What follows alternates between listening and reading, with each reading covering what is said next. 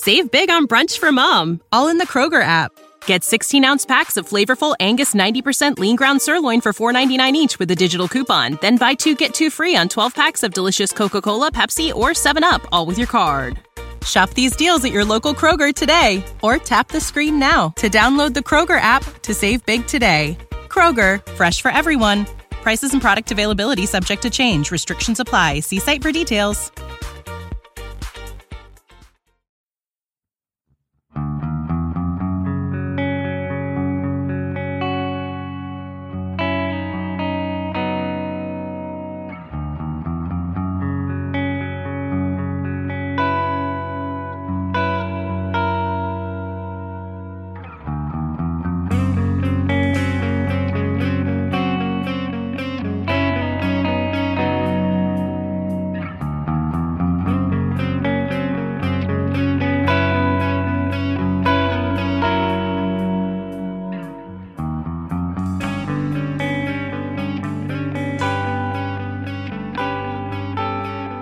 Hello and welcome to Budget Arcade, a free-to-play gaming podcast to help you navigate through the growing realm of free-to-play games.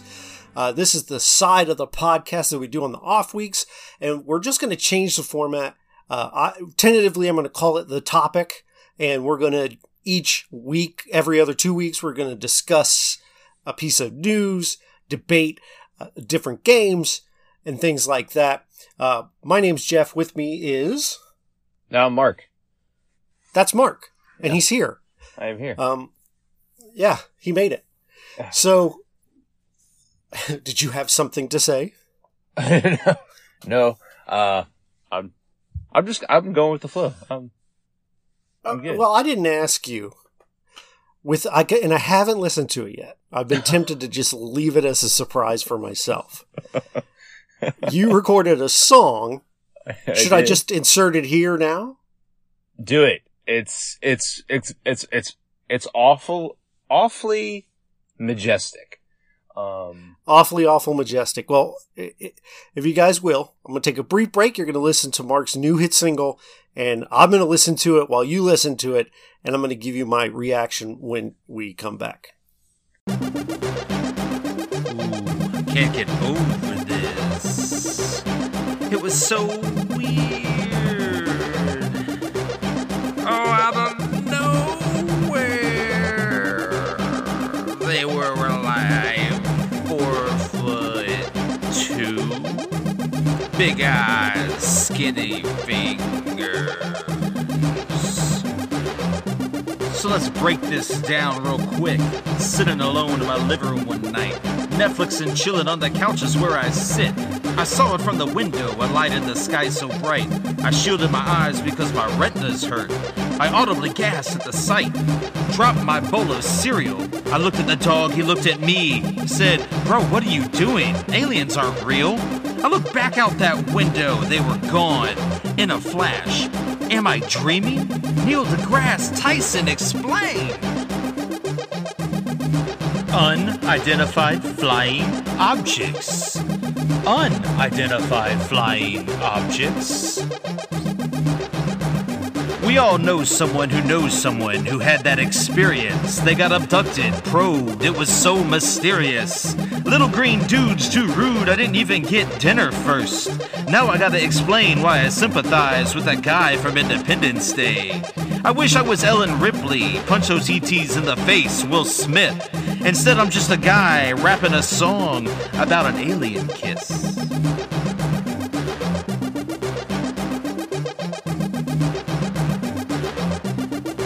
Unidentified flying objects. Unidentified flying objects. Now here's the third verse where I tell you Martians don't exist. But by now I'm sure you know better. That's a big negative slap on the wrist. They are real. They don't come in peace. I'm Amy Adams and a rival, holding up my whiteboard just looking for their alphabet. Instead I got shooked, dropped my cornflakes, strapped to a chair and examined my prostate.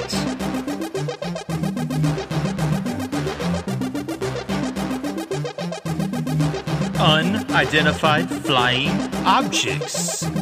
Unidentified flying objects. Mulder was right. E.T. phoned home.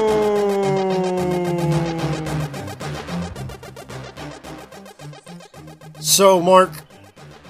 Oh, yeah. Wow. Oh, God, it's shrill. What am I hearing, Mark? So this is the new single, promptly titled UFOs. And, it was, inspiration hit me one day when I was sitting on the toilet.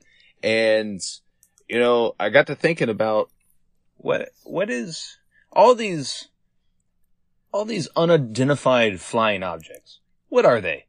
Where'd they come from? And to be honest with you, you know, it's a personal tale. And, I could tell. So I have, what? Excuse me. I have a question. What made you think anyone wanted this? Because we're not alone out there, Jeff. Okay. They are among us. And I know somebody listening to the podcast right now has had a similar experience. And I want to connect with our listeners. And, I feel that this was a intimate tale that can bring us all closer, and we can have a discussion about these experiences. Yeah. So the fact that you even think anyone has continued to listen is amazing in its own right. But let's get into our topics. We've got two topics. One's going to be pretty brief. I'm recording this right after watching the Xbox showcase where they showed off some gameplay. Mark did not watch it, so I'm just going to explain to him as a PS4 fan why the PlayStation is in so much trouble. Okay? Oh, okay. So it's really not, but, you know, I got to do something to liven it up, fanboy it a little bit. Yeah, sure. So the Xbox showcase started today, which is Thursday at 1 o'clock, I think. Noon. And the first thing they show, which was not a surprise to anyone, was Halo Infinite. They showed some campaign. It looks pretty good, but it looks like Halo. It didn't do anything to excite me beyond, hey, a new Halo. They didn't show us any multiplayer modes. They didn't even hint at it. They just wanted to show you what the game looked like and how it ran on Xbox One X. Fine. So one thing that happens is right after this, Phil Spencer pops up, who, if you don't know, is the head of Xbox. And he says, everything you see here today will be launching and available on Xbox Game Pass. This presentation added tons of value to an already great deal that Game Pass is. And they showed a bunch of games, some that I thought were great. Specifically, the new Destiny 2 big content piece that normally costs $60 or whatever, maybe $30, I don't know, is going to be launching on Game Pass along with all the previous content. So if you've never played Destiny 2, you can jump in with everything with just your Game Pass subscription. They showed State of Decay 3, which State of Decay 2 is State of Decay 2 is absolutely awful. It's real bad. But hey, they showed the one that they didn't really show much of, but the one I'm kind of the most intrigued by is the new RPG by Obsidian Games, who, if you don't know, made Pillars of Eternity, which is like a old school Baldur's Gate game. Let me remember what they called that game. Obsidian. So it's a game by Bethesda? No, Obsidian. Oh, Obsidian. Okay. So they made Pillars of Eternity, which is similar to those Baldur's Gate games, but their new game is called Avowed, and it looks like it's going to be Skyrim. Like they're really pushing a Skyrim vibe. We didn't see a lot, but it could be really cool. And the fact that it's launching on Game Pass means I'm going to get to check it out. They showed a handful of indie games. They showed if you were an Xbox fan and you played the original Psychonauts, they showed Psychonauts 2, which was kind of entertaining because Jack Black was singing the song as the gameplay was being shown, and if you like Tenacious D or Jack Black, that was pretty nice. But largely, I think it was a really good presentation. It lets you know that if you get Game Pass, you're going to be getting a constant stream of brand new content. They showed a lot of things that are going to be launch day titles. One thing they did not say is whether Halo would be launch day, and I don't think it will at this point, because all they could show us was the past gameplay, but they did say your older games are going to be optimized, which again kind of shows they do have a commitment to backwards compatibility, which is, to me, the huge thing that PS5 is going to be missing, especially as games are now distributed digitally. I really don't see why going forward I wouldn't be able to bring my games with me, and with Xbox, it looks like I'm going to be able to do that, and my digital library will be intact. It was Halo Infinite, right? That's the new. That's the new Halo, right? Yeah. Well, so that's the pretty much the only game that I saw any type of thing for, any video from this press yeah, and it looks like Halo. Yeah. Like, they didn't do anything that made me. I hated Halo 5's campaign. It was so boring, and I don't really play games like Halo for the campaign, and I think a lot of people are with me. There are people who definitely love the campaign and the lore. They've got a rich lore and a confusing lore in Halo. But I wanted to see if they were going to do something new with the multiplayer. The campaign, they did say, is going to be more of an open world, which will lead us into our main topic. Is Mark and I will be discussing the benefits of open world versus a more linear style of gameplay. And this was your idea, Mark, so why don't you get us started? Well, I mean, that's a good segue, mainly because Halo has always been a very linear title where you're given an objective, and the level that you're in isn't... It's not... Have you ever played Uncharted? The Uncharted games? I played the first one. Okay. So, Uncharted is like the most, and it's the most linear game that I can think of, just off the top of my head. It's simply because it's strictly story driven. It's, hey, you gotta go down this path, you can't deviate from the path, and you're trying to get to the objective. And you can do certain things along the way, like get into a shootout with somebody, or, climb a mountain, or there's, puzzles to do along the way.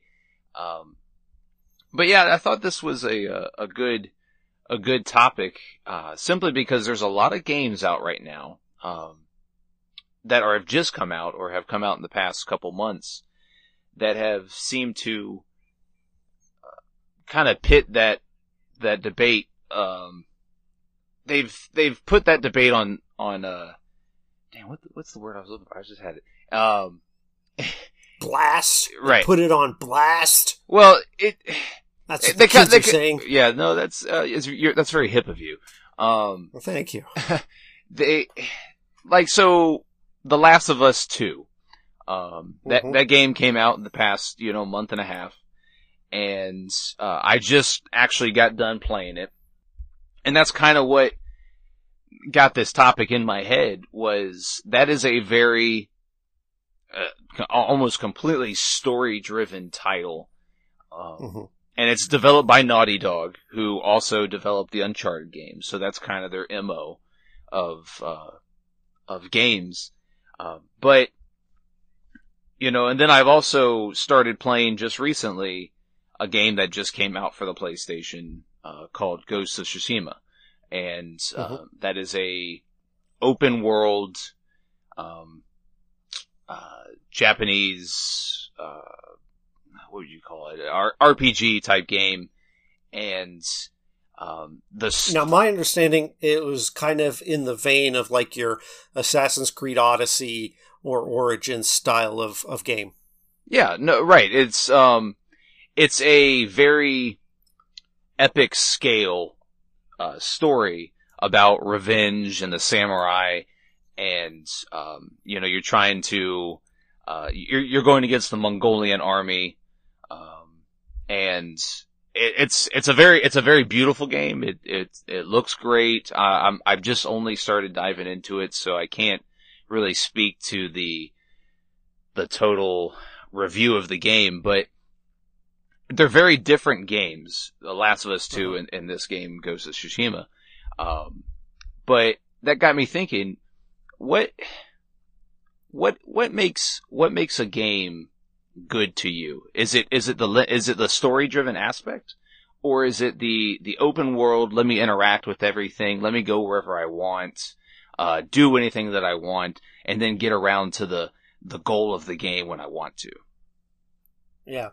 So that's a good question, and it depends on the design of the game. So I'm going to point out a series to me that moved from something very linear to an open world, and it actually made the game worse, in my opinion. A lot of people may disagree with me, but the Burnout series was best when it was Burnout 3, Burnout Revenge, where you had set courses, and that was it. You did your set courses, you ran people, the races were fun, and since they were so streamlined, you were able to recover from mistakes easier, and it just had a great arcadey feel.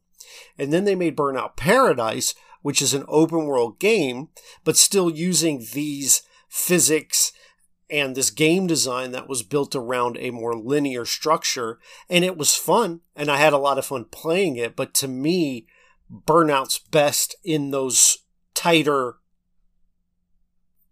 sort of structure.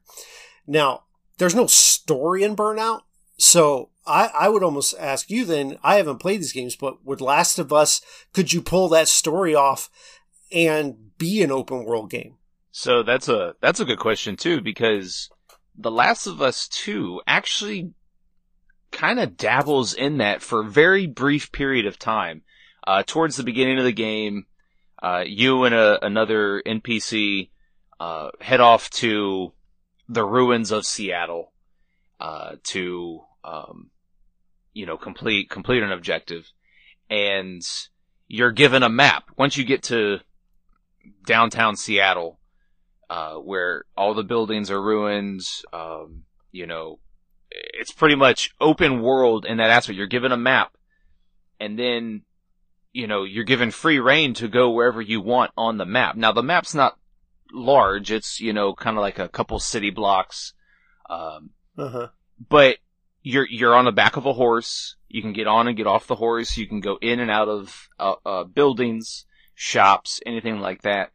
And I was kind of disappointed when that was like a 2-hour, 3-hour snippet of gameplay where you were able to explore that open world feel and still be engulfed by this story that the developer had spent so much time crafting and being very meticulous with how you interacted with the environment. But that was only 2-hour gameplay. It was this snippet, and I didn't understand why they abandoned that idea for this game, is because it would have completely added so much dimension to what the game actually is. And the game, by all admission by the developer and the creator and the writer of the story, it was crafted to make you feel a certain way. It's very, hey, it's a story of revenge. It's the whole game is you're trying to get revenge for an atrocity that was done to somebody you love. And the game's long. I was very surprised by how long Last of Us 2 was. Probably about 30 hours of gameplay. And wow. Yeah, that's a long game for something that's completely story driven and right. and linear. But I think had Naughty Dog kept the open world aspect, or at least the opener world aspects for The Last of Us 2, it would have added so much dynamic and dimension to how deep the story went is because it's very linear along every step of the way. You can go in and out of like a couple individual buildings in every level, but you're still pushed in one direction. And, right.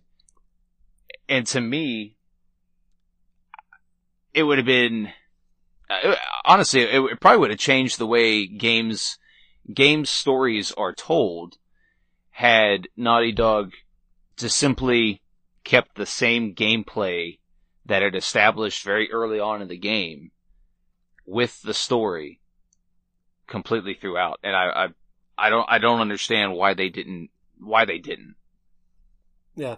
Well, and their MO has been that more structured campaign, right? They like having the big set pieces, and in order to kind of make sure your players go through those set pieces in the way you want them to, you do need to narrow their path. Do you have a game that you think has done it both of these well, like done an open world and done a compelling story? I have one in mind, but I wanted to see if you could think of one. That's a good question. A recent game that comes to mind is probably, I would say Breath of the Wild probably did a really good job of transitioning from a completely linear type game to completely open world, epic scale, but also have a meaningful story behind it. I wasn't prepared to answer that question, so. Well, deal with it. So for me, what I think of is because, frankly, the Grand Theft Auto games to me have never had a particularly compelling story. It has always sort of harped more on shock value and humor than actually trying to be compelling. But Rockstar has made a game called Red Dead Redemption, which does have a fantastic story and is open world, but it doesn't really have. When I think of like the memorable moments of those games, nothing compares to the memorable moments of something that is made to be a piece of cinematic gameplay that like Naughty Dog would make. Right. So I do think you could produce a great story in an open world game, but I think when you really want to hit beats and have a story told at a particular pace and cadence, you're going to opt for that more linear experience. And sometimes for me, I want a linear experience because I'll pick up. So Grand Theft Auto 4 is a good example where I could just go straight to mission, but half the time I'm getting calls to take some girl out to play darts. And I don't want to do that, and there's just so much going on in one huge open world that I feel like it's too much. And on occasion, I would like to just have something more straightforward it's kind of like the Arkham games, right? The first Arkham game was very much a more linear game. Right. And I really liked that. I think it told a pretty good story. And then you got into the more open world games and they were good. But to me, I still kind of I think there's places for both. And because if you have a smaller world, you can be more intentional with your mechanics and the way you want people to approach things. When you have an open world, you pretty much are setting it up where someone's going to find a way around what you've tried to build for them to do. Sure. I think, which is maybe a good thing, but if you want them to go a particular way, you kind of have to have that linear design. Well, and I think the Arkham series is a good example, is because they over the span of 3 games, they went from linear. Your entire story takes place in one singular building, and then by the 3rd game, while still a very good game, they had transitioned to a more open world aspect where you're able to drive the Batmobile and you're able to go get different missions from different NPC in the game. And so the one game that I remember thinking, holy crap, this game has completely turned everything on its head, and this will be a completely new way of playing games for every game going forward. And that was Fallout 3. Okay. And, did you play now, that? You talk about a huge difference between 2 and 3. Oh, yeah, no, for sure. Yeah, like, so for those that don't know, for those that don't know, Fallout 1 and 2 were these isometric, really crummy looking CRPGs that were turn-based and sluggish. And I think obviously some people really enjoyed them, but then, as I'm sure you're going to point out, Fallout 3 comes out and it's first-person open world RPG, first-person shooter style. Yeah. Well, and so what really, blew my mind about Fallout 3 was the scale of the map and the things you could discover along the way. There was just something about, trekking across this vast world and discovering, landmarks, that were familiar to you. And, you're like, holy crap, this is whatever monument or whatever. And, and I thought Bethesda did a really great job of introducing that open world and that really paved the way, in my opinion, for a lot of other developers to take their cues and say, wow, you did a really great job with that, but let me improve it. Let me start introducing, different mini games along the way, and let's throw all these different side quests at you, and because it's been a very long time since I played Fallout 3, but I don't remember there being just a ton of side quests. I remember I remember towards the end of the game, you have this mutant companion who has this laser minigun, and he's pretty much your tank, and you're just going around and killing everybody. But Fallout 3, in my opinion, is the game that really set the tone for open world gaming going forward for the past, 12 years, 13 years? Yeah, I still think GTA sort of drives the open world, because they always tend to be the one that people flip out about the most when it comes out. Now, I think those days may have passed as they focus more on online. I've been a fan of the Assassin's Creed games, specifically 2, and then a couple of the Ezio ones, but... if we're talking about Assassin's Creed games, let me tell you, Odyssey... That's my, yeah.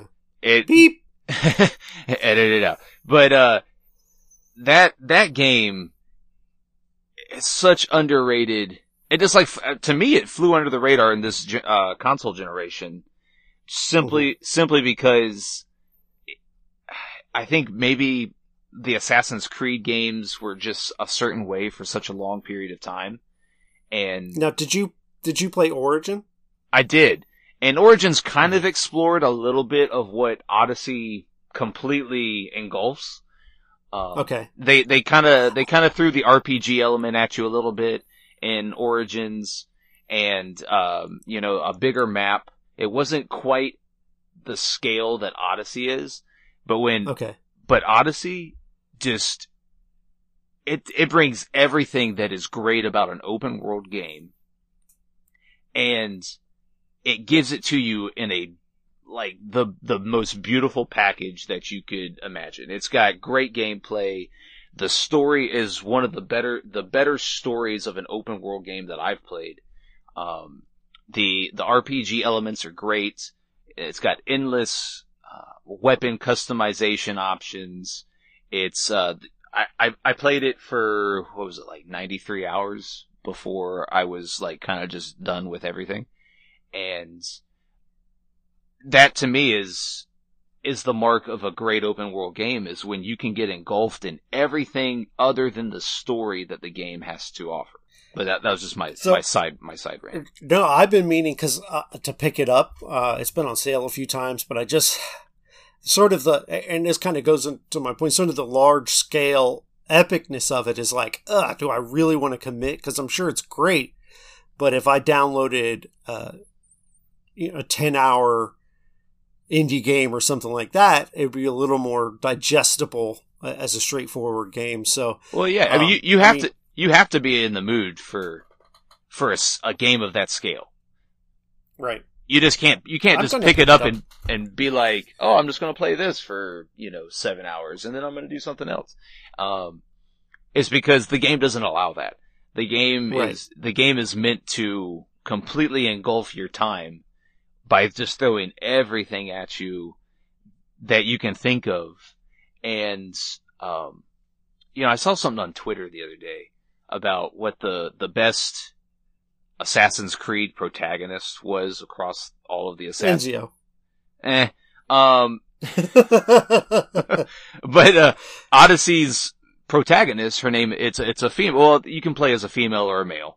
But I've recently read that, Ubisoft originally wanted, or the director of the game originally wanted, the protagonist to be the female Cassandra. And I hear that her voice acting is a lot better than the voice acting of the male counterpart, from my understanding of the reviews I've seen. Yeah, I don't know, because I never, now, in game, if like, say you pick Cassandra to play as her, you interact with your male counterpart that you had the option of choosing from the beginning, as a non-playable character. But, Ubisoft originally wanted Cassandra to be the only protagonist, and not have that option. And I guess Ubisoft was like, hey, women don't sell in video games. Let's give options. And, now they want options. We could go down a sidetrack, but I mean, why not have options in the last Assassin's Creed game? Right. The last however many. But, let's not do that, I guess. But now they want options. Now they understand representation when, Well, if you look at it, that game, Odyssey, was released in 2018. And, right. There's been a ton of games since then that have only had female protagonists, and they've been in the conversation for Game of the Year. They've sold millions of copies. Your Horizon Zero Dawn. Right. Yeah. Your Last of Us, and, there was that game, not quite open world, what was it, Control? Yeah. That game, and that game was good. That proves the point, is like, it doesn't, just make a great game, and people are going to buy it, and yeah, okay. But that's its own conversation. So let me ask you this. Is there something about a linear title that draws you in more, other than, hey, it's usually a lot quicker, I don't have to spend, 50 hours on it? Is there something that you particularly like about a linear title that doesn't fully represent itself in an open world aspect? As far as like a modern game's perspective, maybe not. Like Spider-Man would have to be open world, right? Or and if the new Assassin's Creed, like, I'd feel restricted if I played the new Destiny and it wasn't open world. Right. Now, the counterpart to that is, I like playing retro-styled platformers. Think your Shovel Knights, Messenger, things like that, where they are not necessarily open world. You have a very set of challenges that you have to go through to finish the game, and being able to see something that's so precisely designed, it shows a little more of what the creators want you to do and things like that. So there are times, but it's mostly manifests itself in those retro style games that I like to play, having that kind of more linear style, having a level from A to B to Z to beat is appealing to me, because it's different, right? Right. and that's okay. Like, there's no one answer, like open world forever or linear forever. It's good that there's differences. It's good that I can play a game that I can sink 100 hours into exploring, and it's good to have an 8-hour story-driven game that at the end of it, I feel like I've watched a great movie or been a part of something. Yeah, I think because you're a big Nintendo guy, I think Nintendo does that quite well, where their games, like, as far as I know, now correct me if I'm wrong, but Breath of the Wild is their only true open world first party title, correct? Someone might prove me wrong, but I think that's true.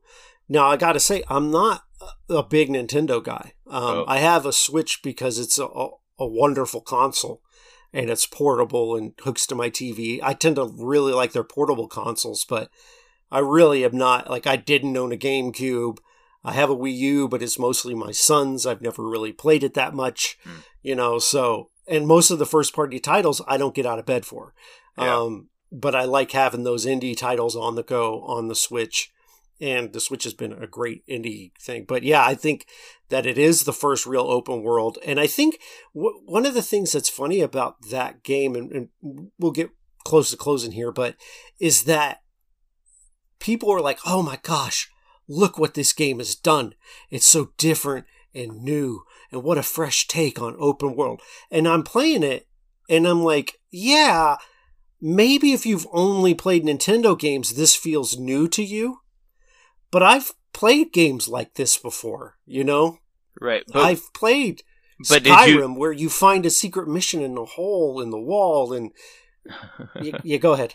But have you played an open world title with Link as your protagonist? No. Of course not.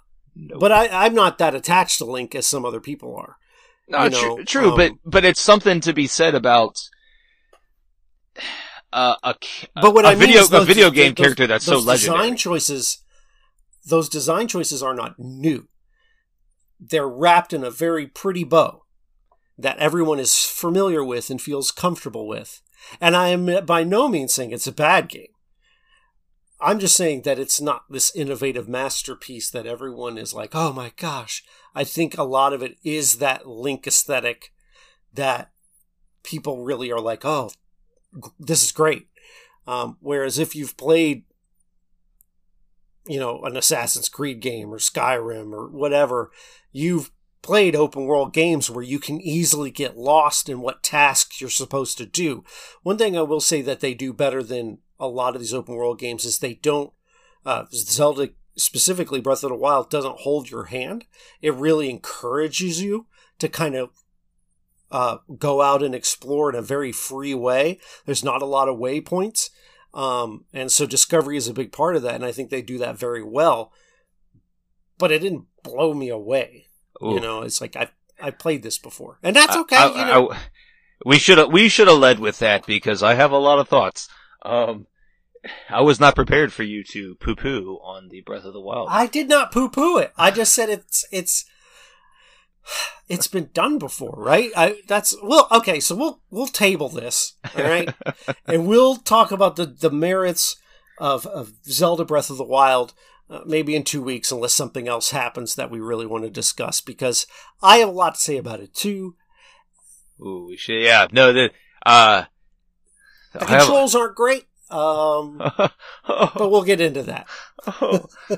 The tease. No, so yeah, I'll end with there is something to be said with a great linear game. I am a very big single player game guy. I don't dive a ton into multiplayer games. I'm not a big, Call of Duty guy, or, like Warzone or anything like that. And, and that's fine. People love those types of games, and I like the story driven aspect. And so something that I've been drawn to in the past, probably, 10 years or so, is an open world type game that tells a great story. And I think what we're seeing more and more of now, and especially going into this future generation with the PS5 and the Xbox X, One X, Series X. Yeah, Series X, and is more developers telling great stories in a world where you're not pointed to the goal. You know, you're not told you have to go here. And, you know, once you get here, then the next part of the story presents itself. And I think that's an evolution in gaming. That's a worthwhile evolution in gaming. I'm not saying that linear games should completely go away. It's because you can tell a great story in a 7-hour game and it make a lasting impact. But I just think that for me, open world games present so much more to a certain gamer style than a regular, you know, A to B, title can. And I just don't, I don't see how gaming doesn't continue to evolve in that direction. All right. Well, let us know what you think. You can hit us up on Twitter and Instagram at, Budget Arcade.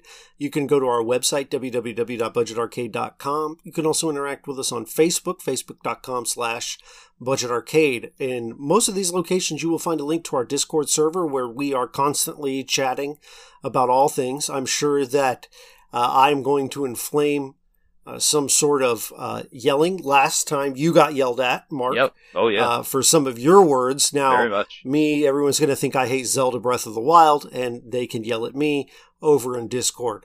Can I say something real quick? Yeah. So, if you've had a similar experience with UFOs, don't feel that you're alone. Contact me, contact Jeff. We will talk to you about it. I will not. Contact Mark. It's not very I heard nice. you like this on Twitter or whatever. I can't remember. That is my @ I heard you liked. Yeah. Yeah. I look forward to speaking with you. Yeah. Okay. Well, all you conspiracy theorists, go hit up Mark. You can also find me on Twitter. Mine is @FilmSoliloquy, which is the name of my other podcast. And I'll be sure to hear how much you think I'm an idiot for what I think of Breath of the Wild. But I think next week we're going to name next week's episode is Zelda Breath of the Wild good ? And I think that will really lure in a lot of people ready to choke someone. So we'll see you next time. This is Budget Arcade.